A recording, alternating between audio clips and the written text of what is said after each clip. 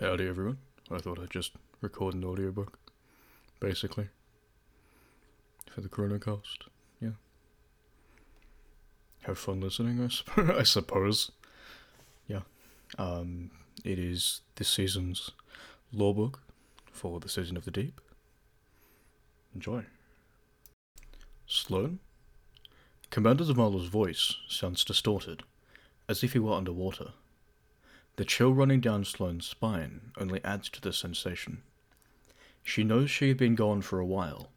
For how long, she isn't sure. Shihan's internal chronometer had glitched out shortly after Titan disappeared and took them with it. Sloane had been left to measure the passage of time by feeling it in her bones. The universe moved on without her. That was to be expected. But Sloane still can't believe Zavala's debriefing. The words crash into her, like one tidal wave after another, threatening to knock her off balance and fill her lungs with brine. Stasis. Keitel. The House of Light. Savathun. The Lucent Brood. Neomuna. Amanda. Sloane's thoughts drift back to the wake of the Red War. Call signs and banter as Holiday's hawk flew overhead. Small talk between sorties. Quiet moments and shared laughter between the staccato of gunfire and roar of jet engines. A friendship chiseled into marble, one stroke at a time. Amanda was always fearless, the first to stand up, the last to go home. But why did she have to be such a damn hero? Sloane, Zavala says again. She realizes she's been clenching her fists. She might have been shaking. Sloane's eyes focus once more, meeting those of her commanding officer. He looks different than she remembers. His eyes seem older, wiser, and filled with something that catches her off guard. Is that pity? Can he see it? This pit growing in her stomach, yawning chasm. This yawning chasm that yearns to swallow her whole. Is he questioning her resolve? Her ability to see this through? To do her duty back on the front line so others don't have to? Does he see your weakness? Sloane clenches her fists again. Sir, she replies. Her voice holds steady. Understood, sir. Zavala's brow furrows. It's a lot to take in. If you need to... I don't. A moment of silence passes. Sloane does not let him see anything. Zavala nods. Very well, he says. Dismissed. Sloane salutes and returns to her station. She would be the first to stand up and be the last to go home. Ikora pinches a thick and vibrant strand thread from the air and twists it between her fingers with ease. It plies to her influence, but smooths the motions of her hands, tapering her movements to flow in cleaner lines. The veil tones in rhythm with the plucks of tension rolling across her knuckles. She focuses on the subtle irregularities in each pulse, the patterns they form. There are a small few plucked reverberations that resonate out beyond the walls of this chamber, beyond the detection of her intuition, and out into the cosmos. Those capture her interest most. Behind her, an animated avatar escorts Osiris into the veil's containment chamber. They gesture him toward Ikora and bid farewell. Osiris watches the ripples play out before him, and across the fabric of reality, as a wave, then particles, then a wave again. He feels it brush over him. He steps with the cadence of each pulse sent rippling from Ikora's plucking knuckles, basking in Strand's energizing rhythm, feeling whole again. It's stronger, the veil signature. Ikora's voice carries a hint of learned suspicion. Ever since we recovered Titan. That is to be expected, Osiris retorts, now within the weave of droning strands surrounding the veil. The room around them trembles. When Titan was torn back, the veil took notice. It seemed to recognize Titan's arrival. Ikora tightens her grip on the strand thread. We have the veil, our ghosts. What are we missing? If we decipher the connection between the Titan and the veil, that connection might be what we need to follow the witness. What of the worm? Osiris asks skeptically. Sloane believes she is our best chance. You taught me the value of a backup plan. Ikora gives him a stern look. Titan, Savathun's throne world, every place we found egregore. I haven't found the exact threads yet, but pull one and they all seem to spin back to Neomuna, to the Veil. You're getting ahead of yourself, following some of my less favourable tendencies. Nimbus says we must flow to understand Strand. Perhaps it is the same with the Veil. Osiris moves beside Ikora and reaches up, palm parallel to the threads drawn taut from Ikora's braid of Strand. Sol remembered Titan, in a way. The Veil's signal spiked when Titan returned from memory to reality, when the rhythm of the solar system had been restored to order. Osiris drops his hand and looks to Ikora. Perhaps we must simply find that rhythm before we are able to interpret the beats within it. And once we do, then we should be able to reverse that process, she replies. Ikora releases the thread and tracks the rippling points of connection that travel outward, along the fabric-like strands of existence, to the walls of the containment enclosure. We're too late in the game for something to mean nothing. It has to connect. Ikora sighs, then turns to Osiris. Your flair for educating others is returning. Though I bet some would say you never lost it, she smiles. Osiris smirks. Come, walk with me. We will discuss this unifying theory of yours. A soft, simulated whimper echoes through the workshop as Archie rests his head on Anna's shoulder. They sit together in front of the harness holding up Rasputin's erstwhile exoframe, a lifeless effigy of cables and steel. I know, buddy, Anna says quietly. I miss him too. After Rasputin's sacrifice, Anna had arranged for the exoframe to be transferred from the helm to her workspace in the tower. At the time, she had told herself that keeping the frame in storage would have been a waste, that its technological advancements could prove useful to other exos in the future. Honestly, though, she simply wasn't ready to let go. Nevertheless, she signed herself up for a new task, and what better way to cope with grief than by staying busy? So, she had made good on her word, tinkering with the frame to reverse engineer its more convoluted components. That was, until she heard the Titan, like Mars before it, had suddenly reappeared, and Sloane along with it. A warrior in need of a war, a weapon in search of a target, not unlike the war mind. The thought kept Anna from fully burying herself in her work. For now, she wraps her arm around Archie as her thoughts drift to all the detritus left in Rasputin's wake. Rasputin had assembled an arsenal of unfathomable scale. Remnants from thousands of warsats strewn across the solar system, prototype weaponry never to be completed, stratagems and simulations forever forgotten. And yet, sitting here in the shadow of his sacrifice, Anna finds that she wants to remember him by the one thing not built for war, a canine AI created for no other purpose than companionship, one that has made a home for himself in the tower, greeting everyone he meets on his daily walks. In the end, Rasputin's legacy was not the war he waged, but the lives he sought to protect. The notion brings a smile to Anna's lips. It's what distinguished him from Xivu Arath, and Anna hopes that Sloane can realize the same holds true for her. Anna looks to the exoframe one last time before rising to her feet and pats the dog on his head. He happily wags his tail in response. Come on, Archie, she says as she reaches for her comms unit. Let's go for a walk. Eris let her eyes wander over the interior of the derelict, wondering if Drifter had hastily tidied it before her arrival. Unprecedented, but he could still surprise her. They sat together, as they always did when she came to speak to him face to face.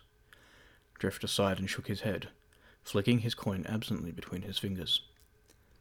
Sloane's in a bad way, he said. Eris nodded.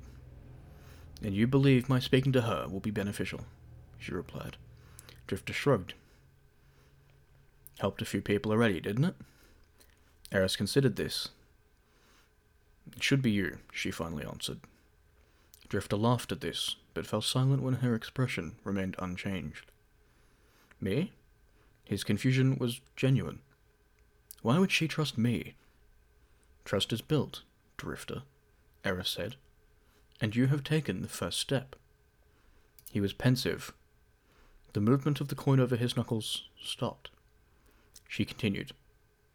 I have found, she said, her words measured, that one is grounded by honesty, not only in oneself, but with those around you. He heaved a slow, hard breath. I don't know if I can, he said, his voice small. Yes, honesty is a supplication, Eris said. We ask to be seen. We are made vulnerable, but it is necessary to be treated with care.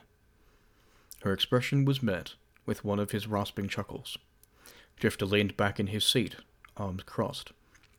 He held his coin tightly between a thumb and forefinger. You always make something sound so easy, sounds so freaky, Moondust, he said. Eris ignored this. Tell her what you told me, she said more simply. The Deputy Commander's trust will not come without reciprocity. Drifter fell quiet, looking down. She could hear his breath and see the strange shiver of his fingers where he clutched the coin. Eris reached out and placed a hand on his arm. He was tense to trembling, but her touch was light, quiet, comforting. He placed his hand over her own. You know, some days I still wake up scared, Drifter said softly. Even when I can't remember my dreams. That is what it is to survive. There was a gentleness to Eris's voice. He nodded, then looked up and met her gaze. Hey, Drifter said. You find that joy yet? Soon, Eris answered. Joy is built, but I have taken the first step. Drifter withdrew his hand. After a moment, she did too. Eris stood, and Drifter's eyes followed her. Consider my counsel, Germaine. She knew he would. Drifter let the silence linger. That's not my name, he said at last. That is what you let them call you. It was a small link to his past, a link to a life he had picked for himself. He nodded slowly, holding her gaze. He would let her call him that too. I don't know what I expected. Zavala sets down a datapad on his desk, watching Ikora pace back and forth across his office. I don't know, he says. Maybe we should have. Ikora stops pacing. She turns to look at Zavala with an accusatory stare. Every single enemy we fought was brought here by the Traveller, Zavala says, slouching back into his chair. The Hive, the Fallen, the worst of the Cabal. His attention drifts down to the datapad, Sloane's report on the origins of the Witness. What's one more group of people chasing it? This isn't the Traveller's fault, Ikora says, doubling back on Zavala's desk. You read the same report I did. We are at war with an entire civilization condensed into an individual, multitudes of resentment and hatred crushed into a singularity. Resentment toward the Traveller, Zavala grumbles. I'm not saying the Traveller is at fault. I'm saying it's a harbinger of ill omen. Everywhere it's gone, nothing but death has followed. Does it realize that? Does it care? Ikora approaches Zavala's desk. Does it matter? She challenges him. It is obviously outgunned and running. For all the Traveller's strength, the Witness is the greater power. It never came to uplift us. It came to us for help. Zavala is silent. He looks up from the datapad to Ikora, then sighs, and slowly rises from his seat. Ikora follows him with her eyes, watching him move to the window where he would gaze out at the Traveller in the past. Now a fleet of allied vessels struggle to fill that void. Were they really that unified? Zavala asks, looking at Ikora's faint reflection. Who? The Witness's people. Zavala stares past Ikora's reflection to the city. Were they truly of one mind, united in a desire to become this thing? Or were they forced, compelled into action by the guidance of a few? She can feel the doubt in his words, not in his wanderings about the Witness's origins, but in the vanguard, in what he sees as a parallel.